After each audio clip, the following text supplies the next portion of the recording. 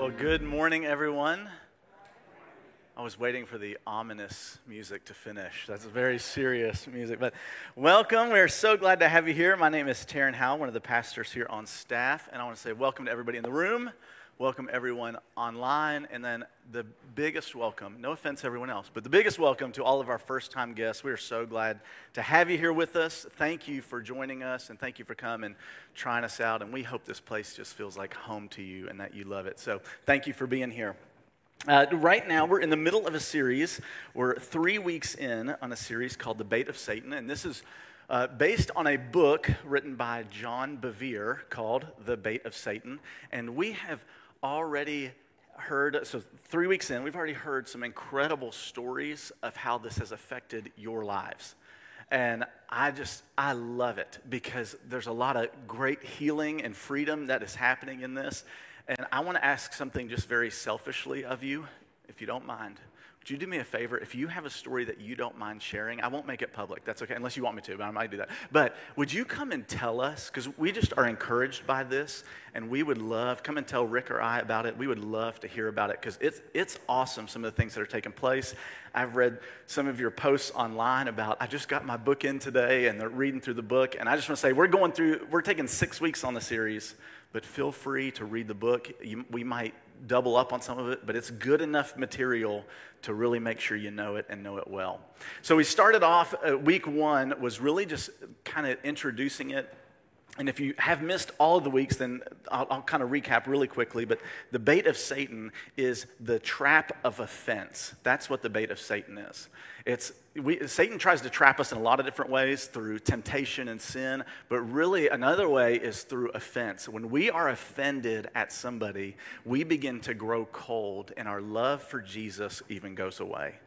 Over time, it will happen. You remember I had to display this trap. I had this awesome prop. You know, I don't waste. You know, I spend hours getting them ready for you because I love you so much. And it was this, maybe not hours. Okay, it was all the stuff was here already. But I had a fishing pole with a cupcake on it, and remember the hook was in the cupcake. And I said, "This is what Satan does. He provides this to you." Well, if you remember, if you were here, I just had to mention this. I set it back down after here, and I kind of made this joke, like, if somebody wants to come and eat the cupcake afterwards, you can. Well, we have some really adventurous high school guys. I was totally kidding. The cupcakes were like 5 days old. There was a rusty hook in it. I don't think they ate the hook. I don't know. But they ate the cupcake, and so I don't have a prop this week. So this is, high school guys, this is why we can't have nice things, okay? I got such a kick out of it. I loved it so much. But I should have just held up the fishing pole with it empty. That would have been good too. But no. So that was week 1, talking about the trap of offense. And then Rick talked last week, and he brought it a little further, moved a little deeper, and talked about the story of Joseph. Now, if you don't know the story of Joseph, go back and reread it, the end of Genesis, the last about 10 chapters around there, 37 to 48 or something. Joseph was somebody who lived a very innocent life. I mean, from what we can see, there wasn't a lot that Joseph really did wrong. We know he wasn't perfect, but there wasn't a whole lot he did wrong. But still, he experienced awful betrayal in his life. I mean, nobody would look at his life and say, I want to do that. It's rough. But how he experienced that, how he handled that is just incredible to see. And I think that's one of the worst types of offense, whenever you really are innocent, but then it still is against you. You still have things held against you, even in your innocence. And how he handled that was beautiful. So today we're going to dive a little deeper even and get a little more specific in talking about what I think is possibly even a even more worse type of offense, and that is offense that comes from a father or mother, or really not necessarily a birth father or mother, but a spiritual father or mother. And Paul talks about this in 1 Corinthians 4:15. Not really about offense in itself, but for even if you had 10,000 others to teach you about Christ, you have only one spiritual father. Sometimes it says a few spiritual fathers. You don't have many.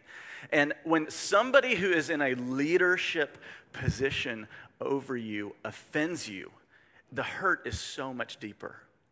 When it's somebody you've really looked up to. And so the person we're going to talk about today, who I think sets the best example of this, who John Bevere talks about in this, and I think the story goes really well along, is King David. But before we get into the story of King David, if you will, let's bow our heads and pray together. Heavenly Father, we thank you for this day. God, we thank you for this message, and I pray that it would resonate on our hearts, the message about David and Saul and what we're supposed to learn from it. Help us to take what we need to do and transform our own lives so that we can be free from offense, so that we can be a group, a church of unoffendable people because we're so in love with you and we keep our eyes focused on you. Lord, give me the words to say today. Let them not be my words, but your words, and that your Holy Spirit would work in our hearts and our minds as we go through this message. Thank you, Lord. In Jesus' name we pray. Amen.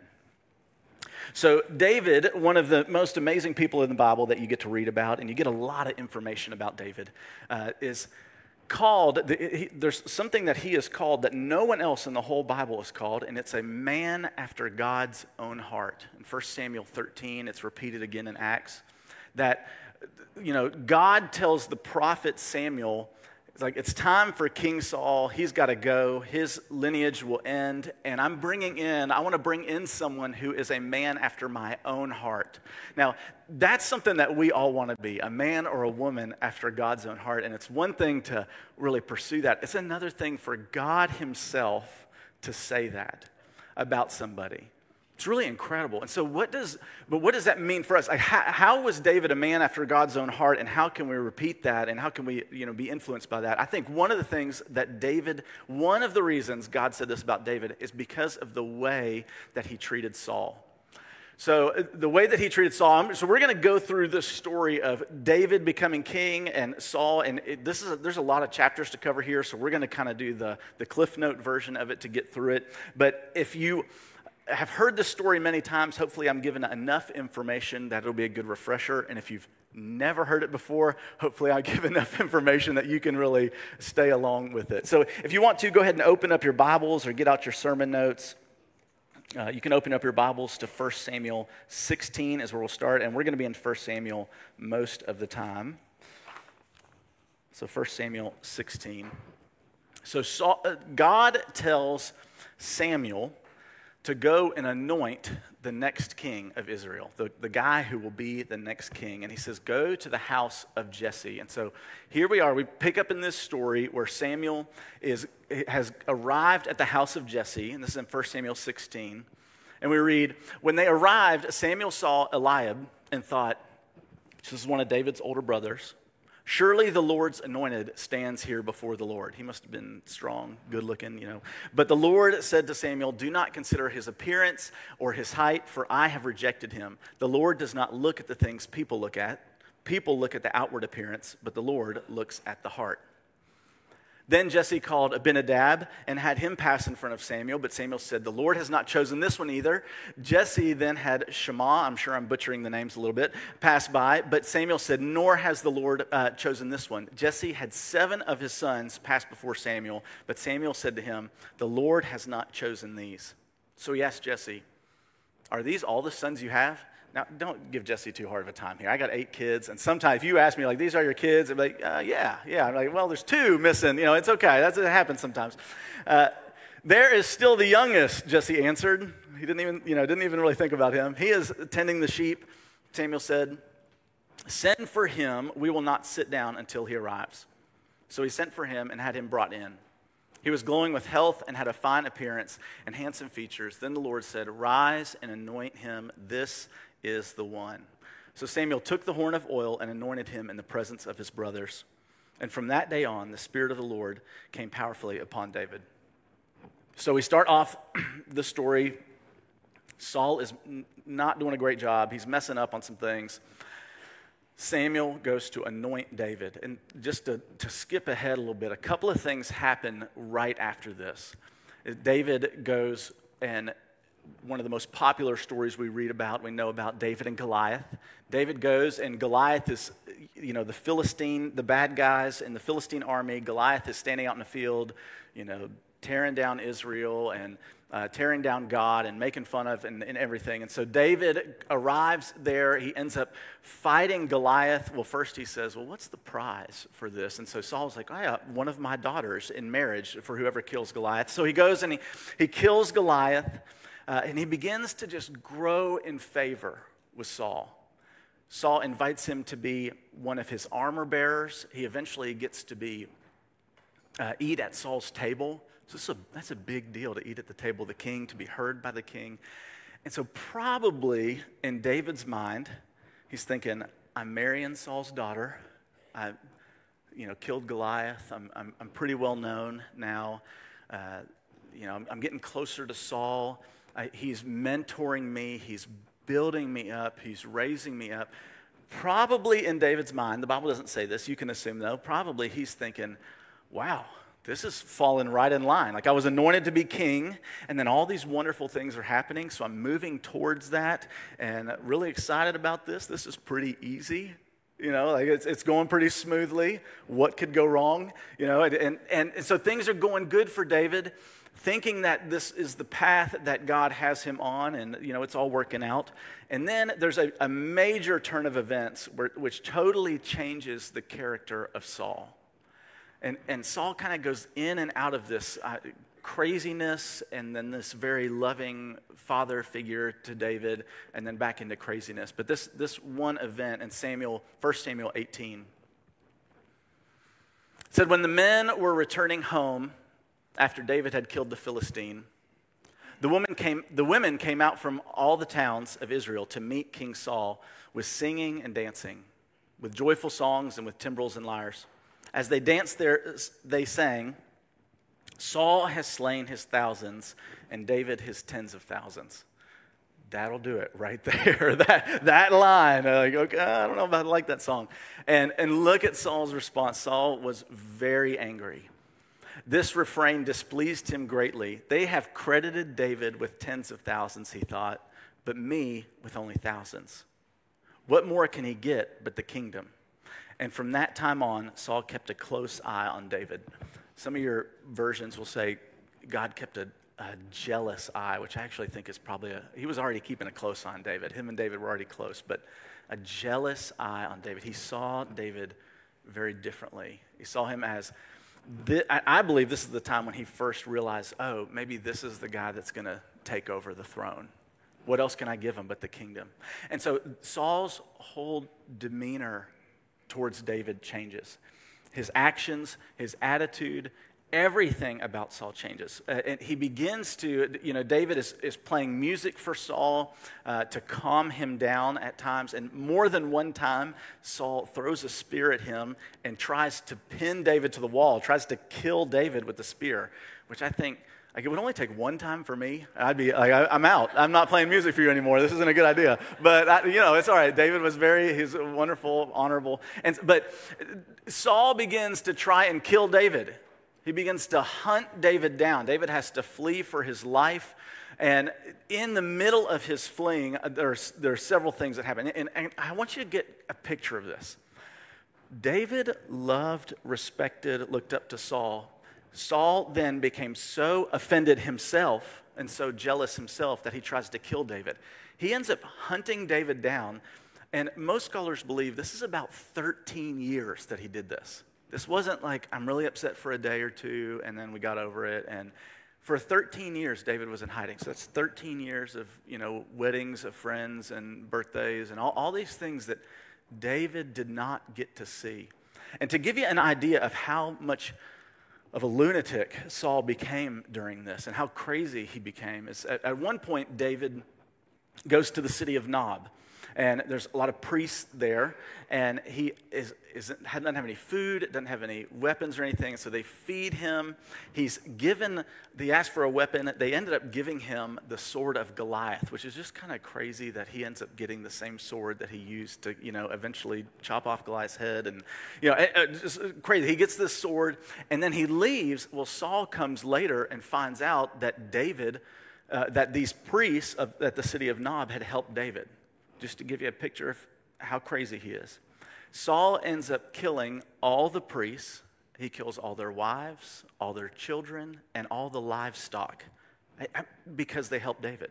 They didn't even know. They were completely innocent in it because David kind of lied to him about it, I'm here on an errand for Saul. But Saul is such a tyrant and has so much hate in his heart towards David that he wipes out a city of his own people and the livestock. What did the cow do? That doesn't make any sense. But he kills everything. I don't want anything living because they help David. And so at this point in the story, you think, all right, God, when are we taking Saul out of the picture? Like, come on, we anointed David a couple of chapters ago, and now we're still reading about Saul's still chasing him. What is going on?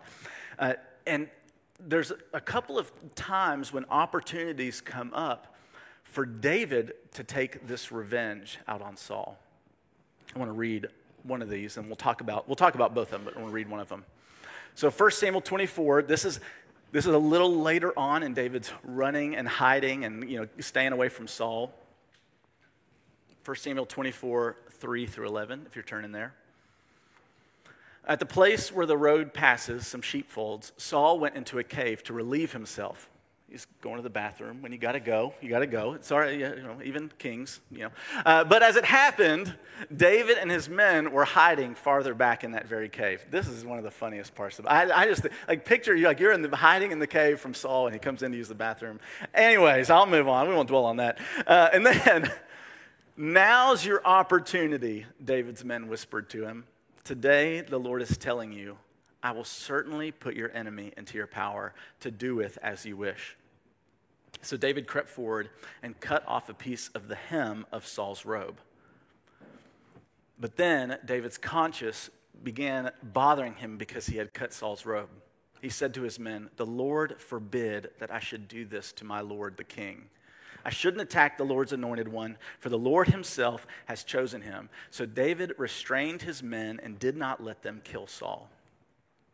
After Saul had left the cave and gone on his way, David came out and shouted after him, my Lord the king. And when Saul looked around, David bowed low before him.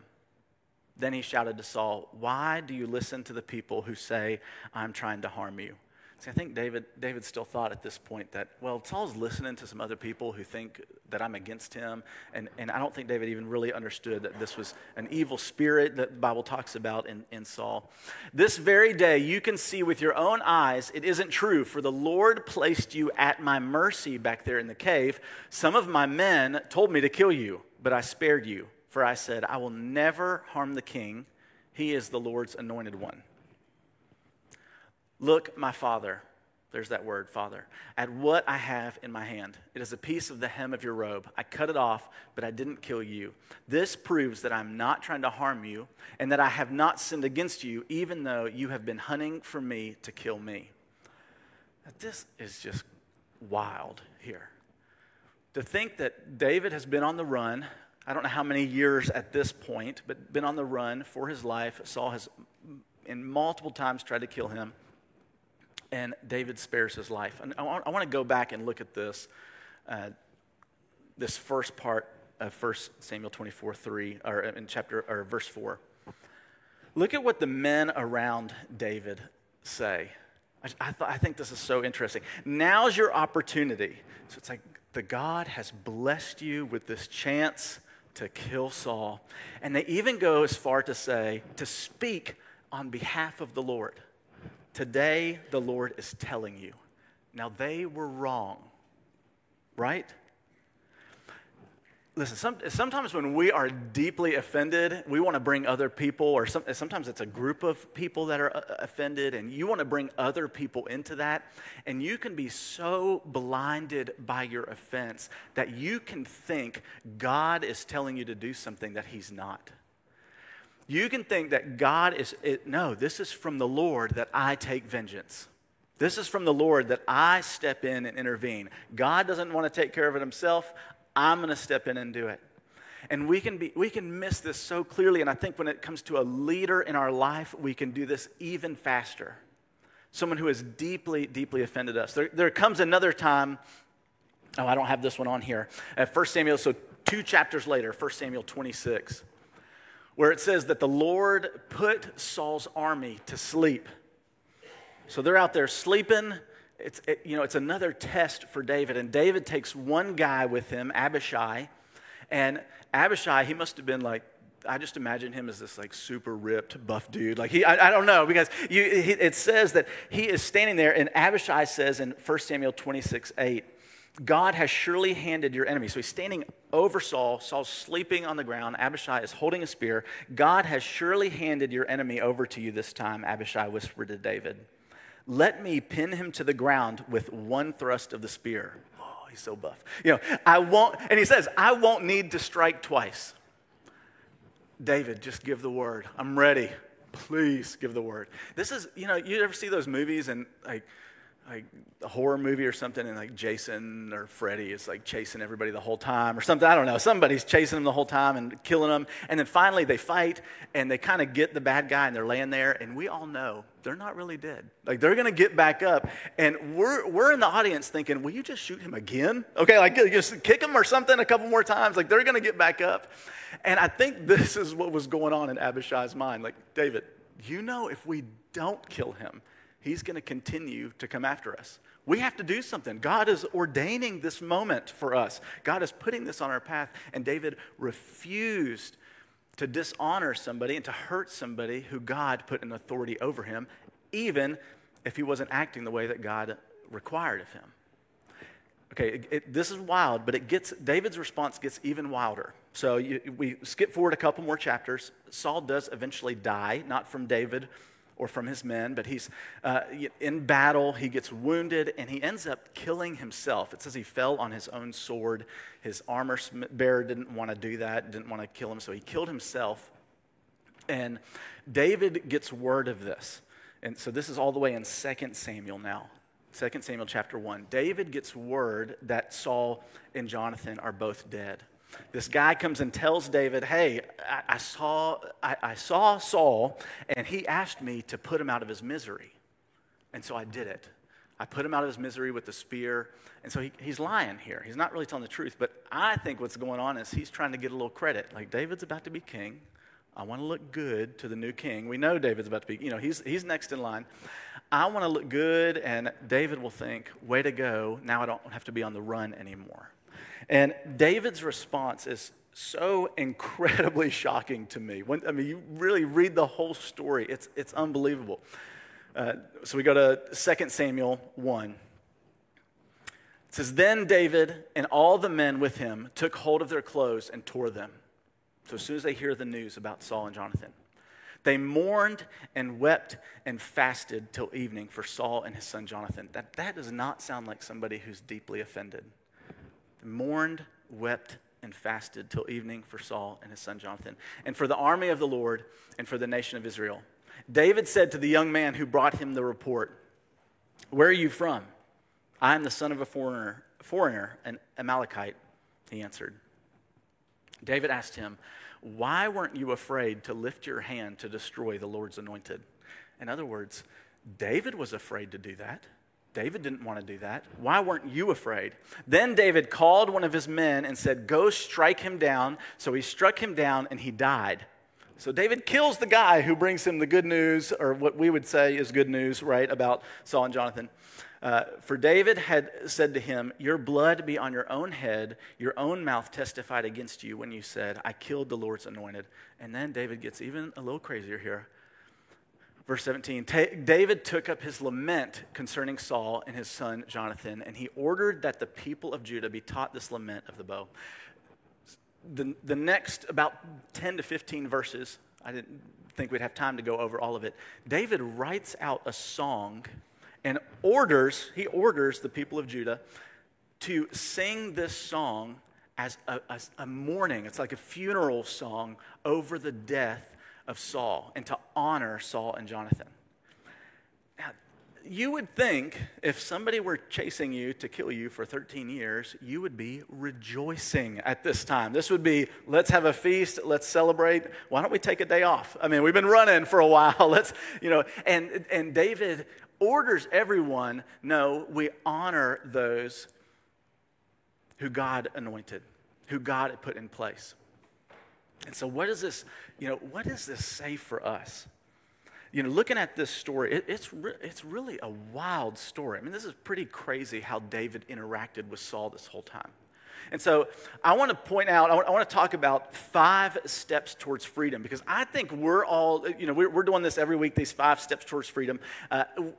I think if we were honest with ourselves, have somebody that's in leadership or in authority, maybe a father figure, a spiritual father, spiritual mother. Maybe it's just our boss. Maybe it's a teacher, maybe a parent. I don't know what it is, but somebody in authority in some way over us that we have been deeply offended by. And David's story it shows us so clearly how to respond to that. And if you've never been responded by somebody or offended by somebody in authority over you, just wait. It will happen. Like, just give it some time. It will happen. And David shows us how to respond. So these 5 steps towards freedom that John Bevere gives us, I want to go over these and really think about this through the lens of who King David is and was throughout this whole scenario. So the first one, and this is on the back of your notes if you want to fill this in, the first one is to know your leaders. Know your leaders. 1 Thessalonians 5, 12 through 13 says, "Now we ask you, brothers and sisters, to appreciate those who diligently work among you. Recognize, acknowledge, and respect your leaders who are in charge over you in the Lord and who give you instruction. And we ask that you appreciate them and hold them in the highest esteem and love because of their work on your behalf. Live in peace with one another." I find this interesting that it's like you should esteem these people and respect them, but also live in peace with them. It's like, I know that there might be some controversy at some time, and so make sure to live in peace. So when I say know your leaders, I think the best way to explain this is you really do just need to, I would even sit and write out a list. You don't have to do this now, but maybe some homework for you to do is write out who are all the people that are in authority over me in some way. Like in some way, it could be a politician even, where the Bible talks about this, over the people over the land. Whether you love them or you hate them, they're in that position of authority. Maybe it's your boss, maybe it's a parent, a teacher, Who are all the people that God has put in authority over you? Because we all have somebody. Who are the people that God has put in authority over you? And know, I would even just say know also that they are more likely to offend you than the average person, right? The chance of offense coming from them is greater. If you go to church here and I'm one of your pastors, then the likelihood even that I will offend you, think about how many times people have been offended by church leaders. It's very high because these are people that you look up to, but they're also, just know that they're human. Like, we mess up, we get it wrong. I feel like more often than I get it right? And so, know that these people have potential to offend you. So write them out. Who are these people? And then step 2 is not to fear these people, but to fear the Lord. Fear the Lord. Proverbs 19:23 says, "Fear of the Lord leads to life, bringing security and protection from harm." So when you think about David's story, you think about, well, who did he fear more? He did run away from Saul, but he definitely feared God more than he feared Saul. Otherwise, he would have killed Saul when he had the opportunity. He knew that my highest form of accountability is with God, is with the Lord. And this is the same in every area of our lives. This is why we have to be people of integrity, that we don't cheat on our taxes just because we can get away with it or something. Like, we don't do those things just because we can get away with it, because our accountability is to the Lord. We fear the Lord in everything. Number 3 is cultivate godly character. Cultivate godly character. I think when we look at the life of David, David, early on in the pit, when David comes on the scene, one of the first things we see about him is that he is anointed to be king. And so he had this calling on his life to be king. Just like we all have callings on our lives of specific things that God wants us to do and places to go and people to be, And so he had this calling on his life. And David could have easily justified that, well, even if my character isn't 100%, I'm working towards my calling. If I kill Saul, I'll be into my calling. I'll be the king. But he knew that my character is even greater than my calling. And so he worked very hard to develop this and cultivate this godly character. Think about how he didn't even really talk bad about Saul. When I'm offended, so that's the first thing I want to do is, what they did, and and get other people to come on and be upset with me, right? Join me in this. But David had such godly character, he refused to do that. And then, I'm sorry, I didn't read this one. Philippians 1:11, may you always be filled with the fruit of your salvation, the righteous character produced in your life by Jesus Christ. For this will bring much glory and praise to God. So this goes along with cultivate godly character. And then step 4, honor those in authority. Honor those in authority. Psalm 75:7 says, for promotion and power come from nowhere on earth, but only from God. He promotes one and deposes another. So that list that we're making of all these people in authority, we honor those people really no matter what. And you can see example after example of this in the Bible. I mean, you talk about Shadrach, Meshach, and Abednego, Daniel, how they're in Babylon, and even though they refused to bow down, they still were respectful in the way they did it and very honoring in the way they did it. So it's not giving in to everything that the world says, but also still honoring the position that that person is in. This is a hard thing to do, but honoring those in authority because God put them there, even if you don't think they should be there, right? And then step 5 is keep yourself in God's love. Keep yourself in God's love as you wait for the mercy of our Lord Jesus Christ to bring you to eternal life. I think this last one is really just about being grounded in the Lord. Because we are going to experience offense. We are going to have leaders and people in authority over us that we're going to be easily offended by. But the more grounded we are in God, the more likely we are to resist that, to stay away from that. So there are 5 steps this time to freedom. And I got one point I really want us to land on, one point and then one last verse. And we talked at the beginning about David is a man after God's own heart. We want to be men and women after God's own heart. And so my last point to go away with is David was a man after God's own heart because he honored the position, not the behavior. He honored the position and not the behavior. So when we look at our own lives, how does this fit into our lives? I think if we were really honest, if we kind of went and asked each person here about, okay, tell me about a time that somebody in authority over you offended you, you thought you had this great relationship, you thought things were going good, and then they did something to you, whether you deserved it, whether you didn't deserve it, and what we want to do in response to that is to gossip about them, is to expose them for all the wrong that they are. And I'm not saying that there's never a time to fight back either. I believe we have to be led by the Holy Spirit in that. But David showed us very clearly that no matter what, God put this person in control and in charge, and so God is the one to remove him when God wants to remove him. And I'm going to rely on God to do that. It's about trusting him. The last verse I have, if the worship team wants to come up, the last verse I have from 1 Peter. Peter says almost the exact same thing. I feel like really fits well into this. One of the leaders of the church, if not the leader of the church at this time, for you are free, yet you are God's slaves. And just so you know, you're either a slave to God or a slave to the world and to Satan. So it's one of those. So you've chosen to be one of God's slaves. So don't use your freedom as an excuse to do evil. Respect everyone, love the family of believers, fear God, and respect and honor the king. So when I read this, I think respect everyone, okay, I can do better at that, right? I can work on that. Love the family of believers, all right, that's a little easier. Fear God, okay, I got that. And then respect and honor the king. I think when Peter wrote this, I bet people paused on this last part because the king at the time was Herod Agrippa. This was somebody who murdered Christians. It's like, wait, Paul or Peter, hold on just a second. Why are you saying this? What is this about? And I think Peter's mindset was the same as David's here.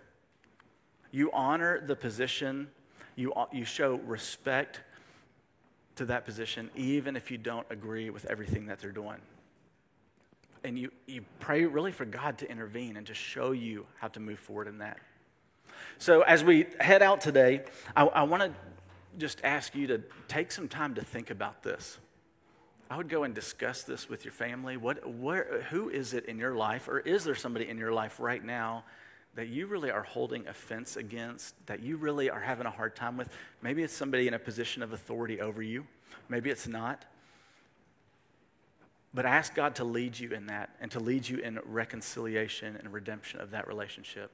So I'm going to pray for us, and then as we got this last song of worship, and then we have communion prepared for you on the way out. And communion, really, this is a time we're just remembering simply what Jesus did for us.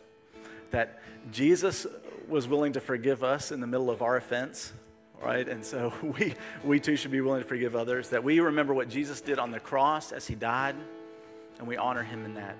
Let's pray together as we close out.